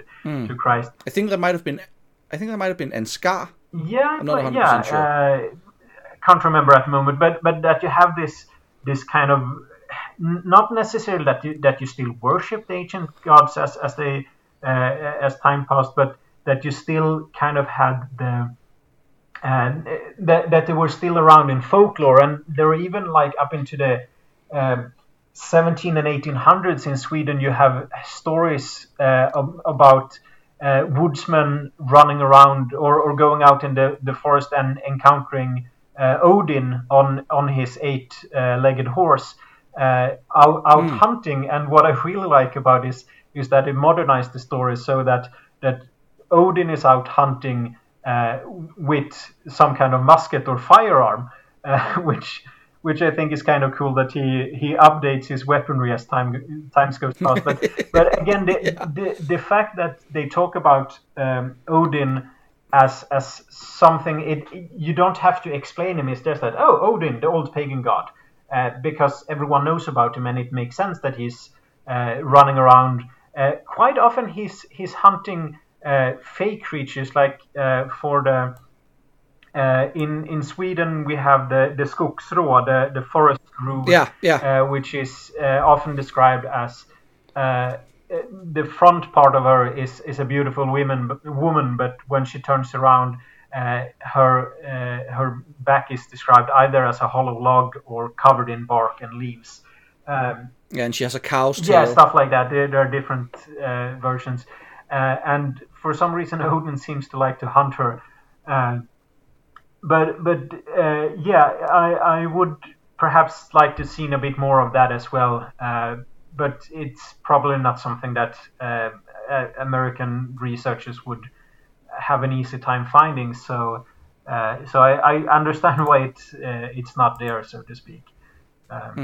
They also, I mean, when they talk about pagan belief still being practiced in secret, it seems to me to be more of a World of Darkness thing, where I would say it makes sense that pagan beliefs still hang on, especially encouraged by vampires. I don't think in 1197, especially in places that have been Christianized for a long time, that you would still have that much belief, but it makes sense in the World of Darkness. They also talk a bit about witch cults, and obviously in 1197, or in general in the Middle Ages, the Catholic Church, their position was that witchcraft didn't exist. It was heresy to actually believe in the existence of witchcraft. It was only when Protestantism came on the rise that witchcraft sort of became a thing. But once again, we're dealing with the World of Darkness, and it makes sense to have witch cults there. Yeah, and speaking of witches, am I correct in the assumption that this is the first time that they mention Baba Yaga? And I'm not 100% sure, but it might be. I thought about that as well, but I didn't do any research. But yeah, it might be the first time they mentioned Baba Yaga. And isn't it also a running joke that basically everyone claims that Baba Yaga belongs to their clan? Or no, that is Rasputin. Oh yeah, of course. That is a bit later. But here they mention Baba Yaga and being an ancient Nosferatu, which kind of makes sense. So we come to chapter 6 called Dark Medieval Europe. It starts with some thoughts on where vampires can make their havens and the difficulty it presents, whether it be in towns, in the wilderness, in monasteries, again, in cities or on the road. Once again, it feels like some of this repeats information from Three Pillars, but it's nice stuff to have for a chronicle. I really like that they finally acknowledge that even a city of 9,000 people is a rare thing in Europe. However, they also say that cities have a 9 o'clock curfew, which is true of some cities, but it really depends on the time of year, where the city is located, and also port cities are likely to have at least the docks open for longer, if not through the night. Yeah, I agree with that, and that was also something that I was going to mention. But it's what I like about that part is that they kind of point out the difficulty of for vampires being out and about and not and just finding people to feed on or stuff to do, especially if you want to go hiding in the shadows, because in some cities, especially later on, it was actually a rule that you had to carry a lantern if you were out after dark, and it had to be a lantern and not like a torch or an open flame, because then you could easily set fire to the city, but also basically as a way to show that you didn't have any criminal intent, because if you're carrying a lantern, you can easily be seen. So and kind of the opposite, if you don't carry a lantern, it could be seen that you had the intent of committing a crime, and it could be an arrestable offense in some situations. So I do like the fact that they point out the difficulty of moving around, but also, as you mentioned, in certain places and in certain towns, especially port towns, you would have activities all day or all hours of the day and night. And of course, down in the Mediterranean areas, it could often be too hot during the daytime to conduct any kind of business, so you would have to do it at night. And they also, rather unfortunately, in the Life on the Road section, once again make mention of gypsies and then gypsy caravans, which I think we've explained a number of times weren't a thing in 1197 because the Romani people hadn't gotten to Europe by that point. So we then move on to knightly orders, and I like that they spend most of the word count on the relatively unknown Knights of St. Lazarus or Leper Knights, who they give a strong connection to the Nosferatu, makes sense. They also give some information on the Templars, where they start with saying that the Templars supposedly dabble in magic, Satanism, and other less than Christian pursuits. Now, as I mentioned, these were charges made against the Templars when they were disbanded. And in the World of Darkness, they could be true, but in 1197, nobody suspects the Templars of such a thing. There's no charges or rumors against them. They were just a very well-renowned order of knights. They do mention that the Templars acted as bankers as well as being soldiers, which is nice because that is one of the very important things that they did, especially after the loss of the Holy Land. That's kind of what got them into trouble. Yeah, exactly. I was just going to say that the reason that the Knight Templars were accused of heresy was because that basically the King of France owed them a bunch of money, and it's a lot easier to... well, not necessarily easier, but if you kill the person that you owe money to, you don't have to pay him back. Yeah, exactly. So the King of France tried to get out of his fiscal responsibilities by accusing the Templars of heresy. Exactly, and again, the reason one of the reasons why he accused them of heresy was that because if you accuse them of heresy, you can seize their lands and their assets. Exactly. So, and I'm just going to mention about the Leper Knights that they kind of give the impression that these knights actually had leprosy, all of them, which would at least after a while make them very poor knights.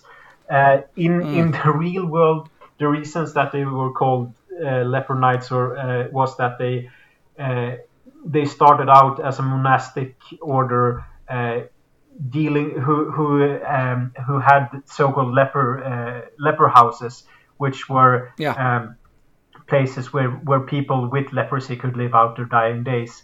Probably a few of them caught leprosy. And in the World of Darkness, it is kind of cool to have an order of leprous knights on the battlefield. They mentioned that the Nosferatu give blood to the knights that have leprosy so that they can hold out longer. But in the real world, it would be most of the knights not having leprosy, but if any knight caught leprosy, it would make sense for that knight to then join the leper knights. And if you want to do the whole World of Darkness thing, it would be really cool to make it a bit more connected to the Nosferatu and them actually the knights actually having leprosy, just because that's icky but cool at the same time. So the other two big orders, the Hospitallers and the Teutonic Order, they get very short paragraphs that don't really explain much, especially the Teutonics. I almost feel like they shouldn't have bothered. It's just more or less mentioning that they exist and that the Hospitallers have some issues with the Templars over who gets to be the big shots in the Crusader states.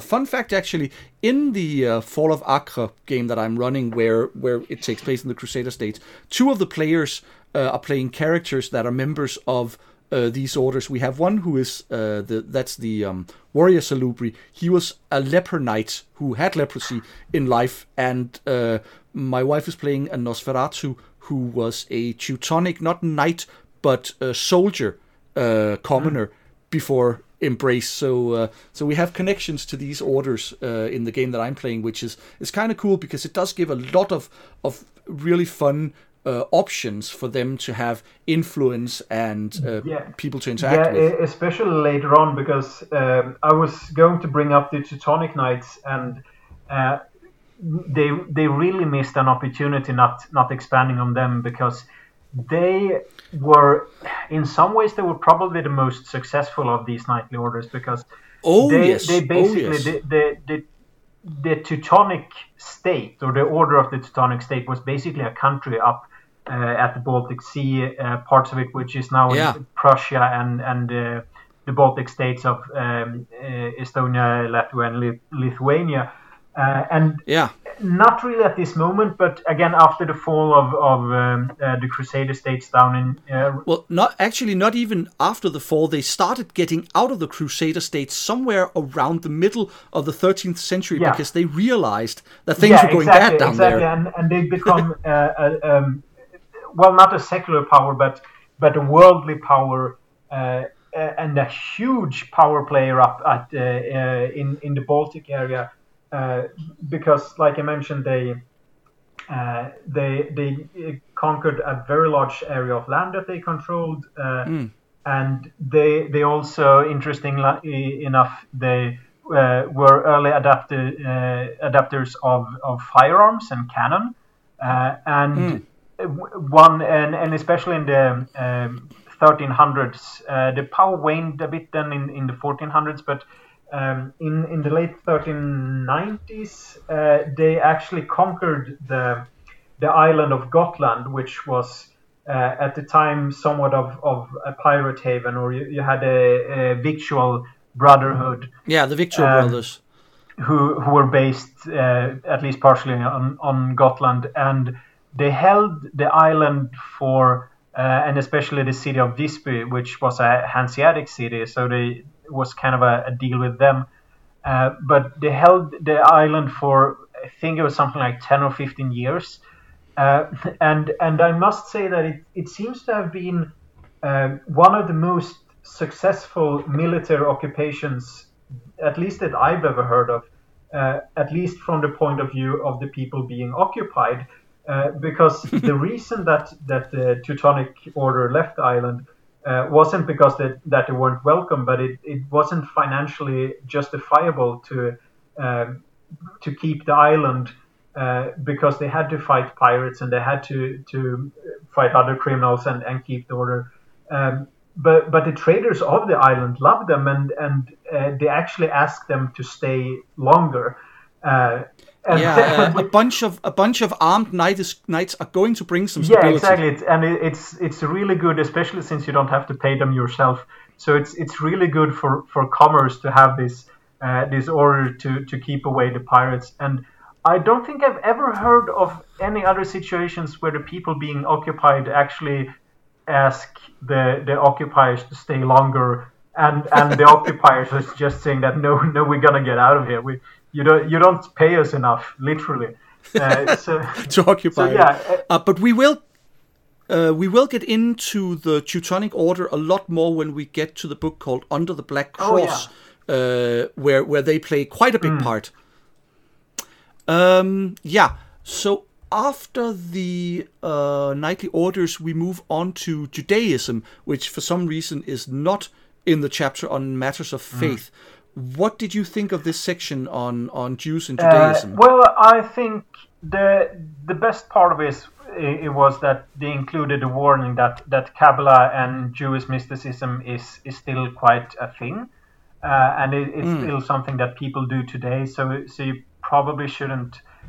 First of all, they mentioned that this is just a brief overview of Kabbalah of the time period, and so that you shouldn't be.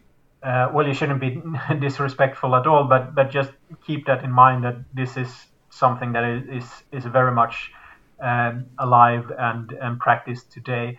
But overall, I think it was nicely written, especially since golems is one of my favorite.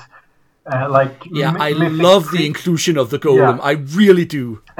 Though we should probably mention the original legend of the golem is from the 16th century, but still, golems are fun. Yeah, and if I especially like him as a storytelling device that Terry Pratchett uses in his book Feet of Clay, which I was thinking the same thing. Is a very nice piece on the concept of free will. In general, but I do like the fact that they include them, and I do also like the fact that they, for those who don't know, that the golem is supposed to be a clay automaton, which is either kept in his head or written at his forehead has the magic word of life, and that is what gives it life and controls it. And so they mentioned that if you fight a golem, you're probably going to lose because they are more or less indestructible. And that if your players just I'm just going to run up and erase the writing on the forehead, then you would, as the storyteller asked, how the hell would you as a player character know that? Because that's not something unless you are actually... Yeah, unless the character is actually Jewish, they probably wouldn't know this. Exactly. I really like this section. The start of the section kind of stereotypes the Jews as moneylenders. I get that it's important to mention that some Jews were moneylenders, that this really affected the way Jews were looked at. But it's more. It seems like they're saying that most Jews are moneylenders, which they were not. It's nice that they mentioned that the Star of David was not the symbol of Judaism at this time. That's something that comes in later. At this point, it's the menorah, the candelabra. It's overall a good section. I think they could do a bit more to show what it was actually like to be a Jew in Middle Ages Europe. Just to show that some places Jews were very well integrated. In other places, they were constantly fearing pogroms. But it's a good section. Yeah. We end this chapter with a surprisingly long section of fairies, which fortunately doesn't mention anything about Changeling the Dreaming, which is nice. It's not like, here's something about fairies, but you need Changeling the Dreaming book to use them. It's fairly Celtic-centric, I feel, though it does mention some creatures from other cultures. It also does a good showing of medieval folk beliefs about fairies. I felt like it could have included some rule stuff. It didn't need to be much, but just enough to where a storyteller could portray the Fae using the vampire, the Dark Ages rules. But what did you think about the Fae chapter or section? I agree with what you said, that it could be useful to have some kind of rules for them. I do like that it gives you the option to that it's not just these are the Fae from Vampire or the whatever the Changeling Dark Ages. That you could actually keep Vampire the Dark Ages its own separate game world, but you could still have these other supernatural creatures that are their own thing. Because I feel that if the text says that these are the Black Talon werewolves, then you kind of have to include the entire concept of werewolf in it. But in this way, they make it a bit more not generic, but a bit more not realistic either, because they aren't real, but more connected to medieval folklore and beliefs that these are just the people living under the bridges or under the rocks in the forest. I'm just going to mention that on the section of elves, or Alfar as they're called here, which are the kind of Norse version of the Cid. Yeah. They talk about the light elves, or Leos Alfar as it's pronounced. It's supposed to be Ljus Alver in some kind, or in Danish Lys yeah, Alpha. but the spelling, the way they spell the word doesn't really connect in any way to how it's supposed to be pronounced. So that's just a nitpick, because if I didn't know what they were talking about, I wouldn't make the assumption that that's supposed to be pronounced use, or in your case Lys. It's probably the Laios Alpha. What the hell is a Laios Alpha? It's just weird for me as a Scandinavian. But I like that they introduce Fae, just because when you look at the folk belief in Europe, the various types of Fae creatures play a huge role. So I think it's important that they're in there to show what people believed in the Middle Ages. Exactly, and that there are so many different kinds of them, and not only fairies, but or not only elves, but also kind of fairies, and that they have the cottage fairies, or what we would call most often house gnomes or house tomtar, the kind of small creatures that would live in your house and that you would put out the porridge for during Christmas time, and sometimes you would make new outfits for them to say thank you, and the kind of like not spirits in the undead sense, but the spirit or Fae beings that you would want to be on good terms with, otherwise your crops would fail or your cows would run out of milk and stuff like that. So it's a good section for stuff in general, and not necessarily useful straight off just to lift it in from the pages of the book into your campaign, but it gives a lot of ideas on how you could use it, either just as plain superstition that this is what the people believed in, or if you want to include more of a supernatural elements in your games that isn't necessarily from another line of White Wolf games. Yeah. So the last chapter is chapter 7, Infernalism, and I love this. I have a liking for including infernalists, demons, and demon worshippers as antagonists in my games, and I like the idea of showing the characters and their players that in this game, hell is real. It also gives them something to worry about, since the demons and the powers of hell are varied and often unknowable, and it's always fun if a player tries to have their characters strike deals.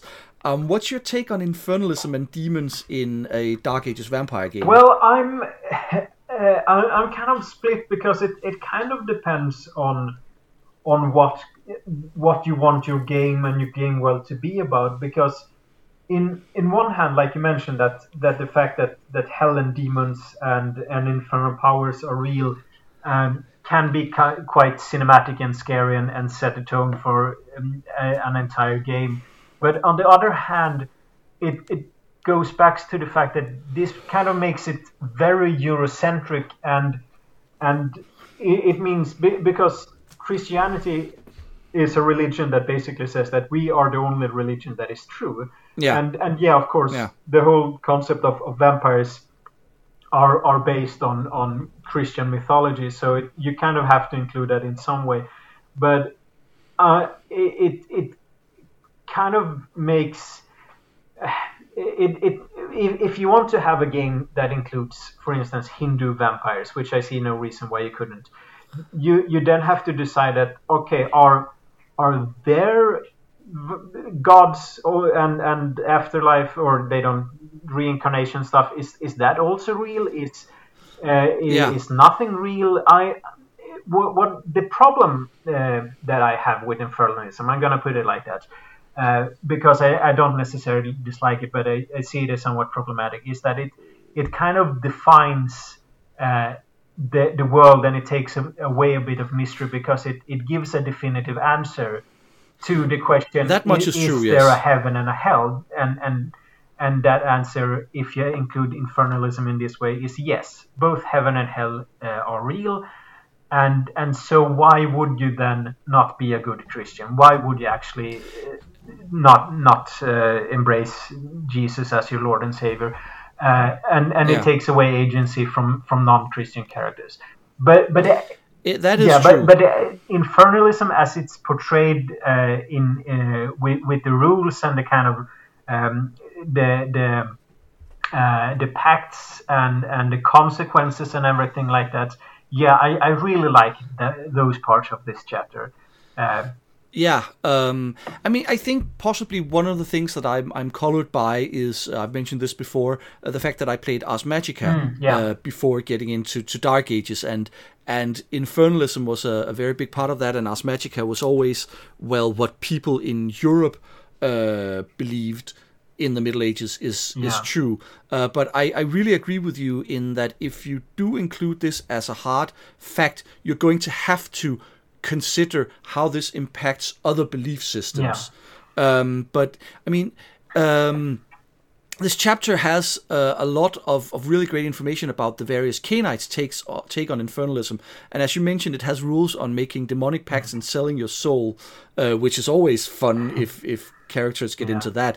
And we also get stats for various demons, and I love using them as antagonists, as I've mentioned before, because they really they have the option of being something where players can't just say, but that is quite clearly a La Sombra with these disciplines, or a whatever. They're demons, and they're very varied and can do things that might break the rules.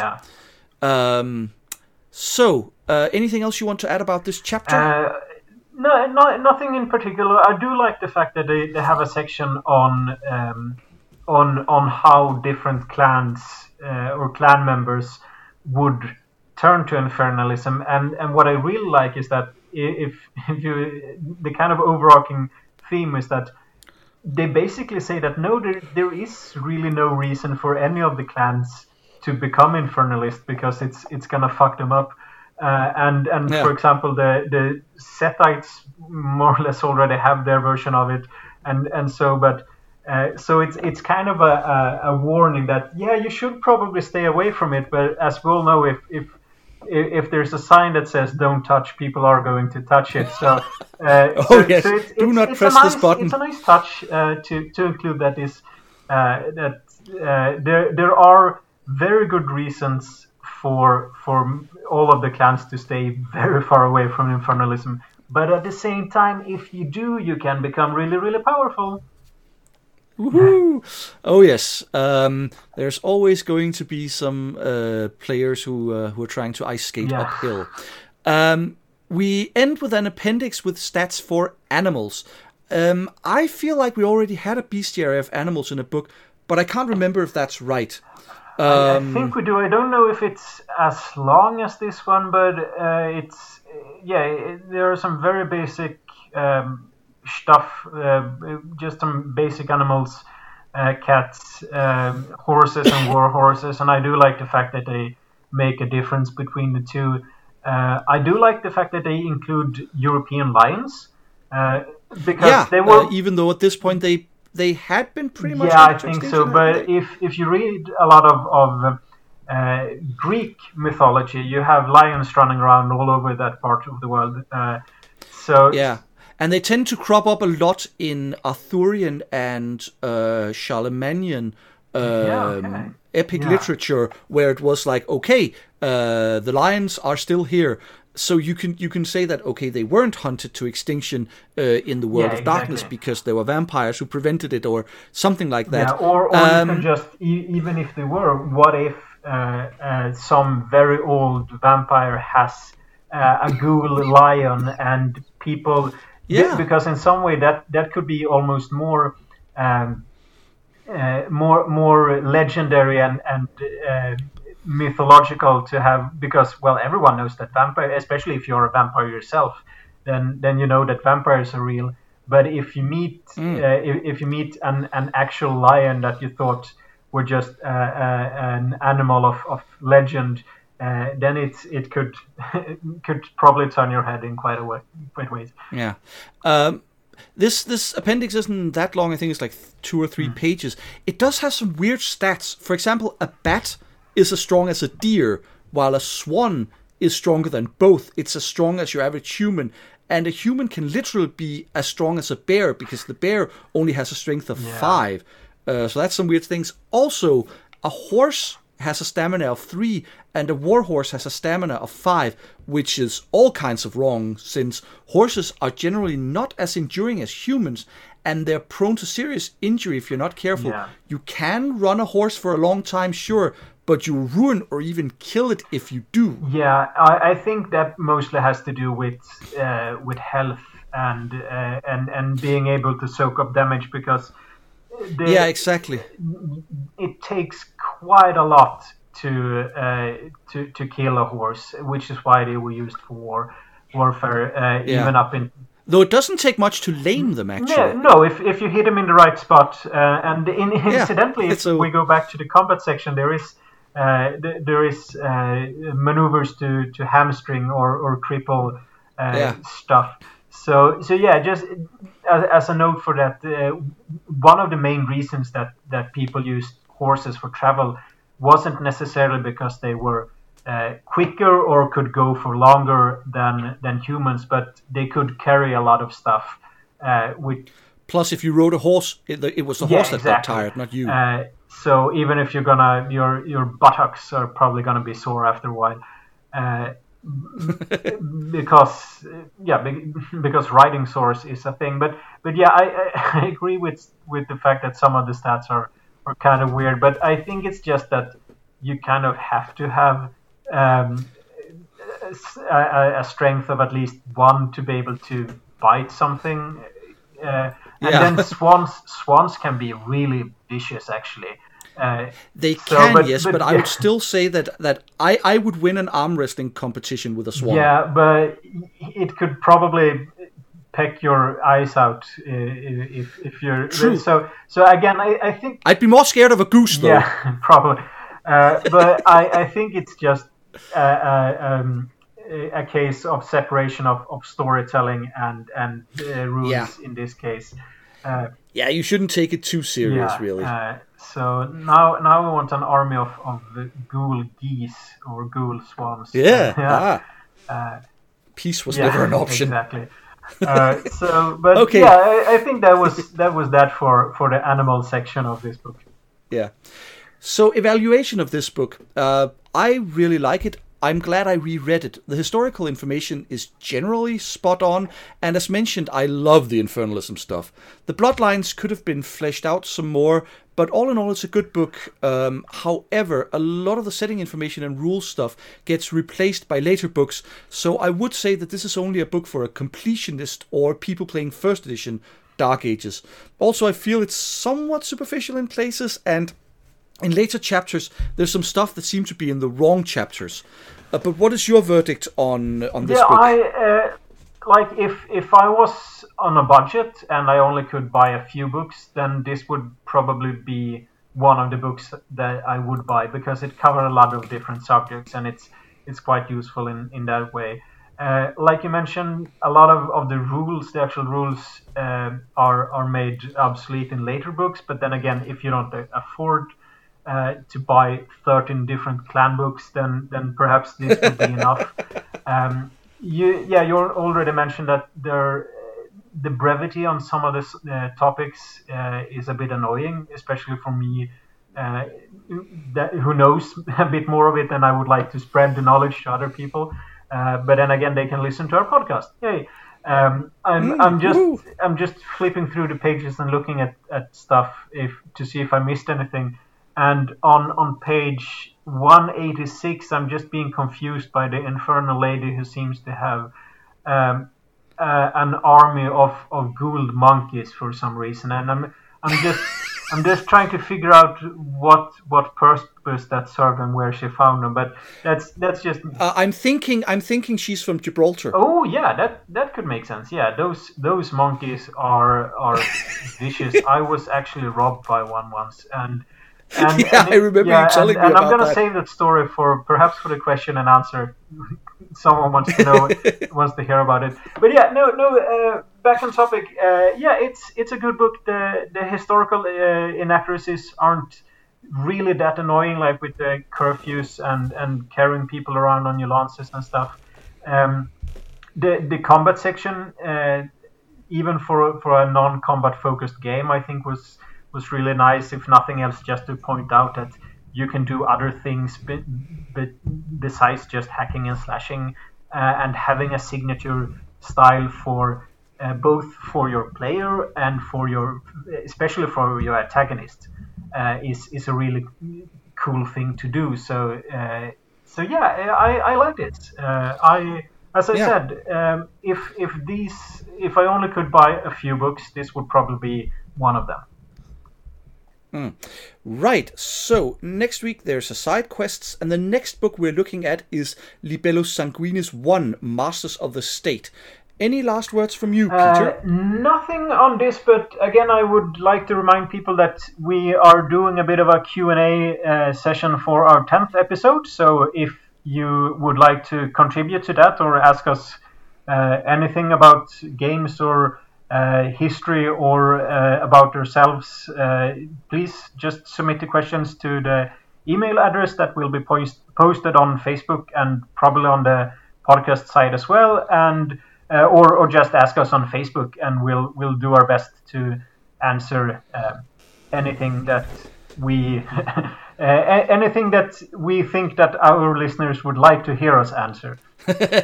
Excellent. I also just want to encourage people to check out our new Discord server. Not a lot happening there, but if more people come there, we might get some interesting discussions on all things Dark Ages. And with that, it is goodbye from me, Jacob. And from me, Peter. Farewell, and see you next time. Goodbye.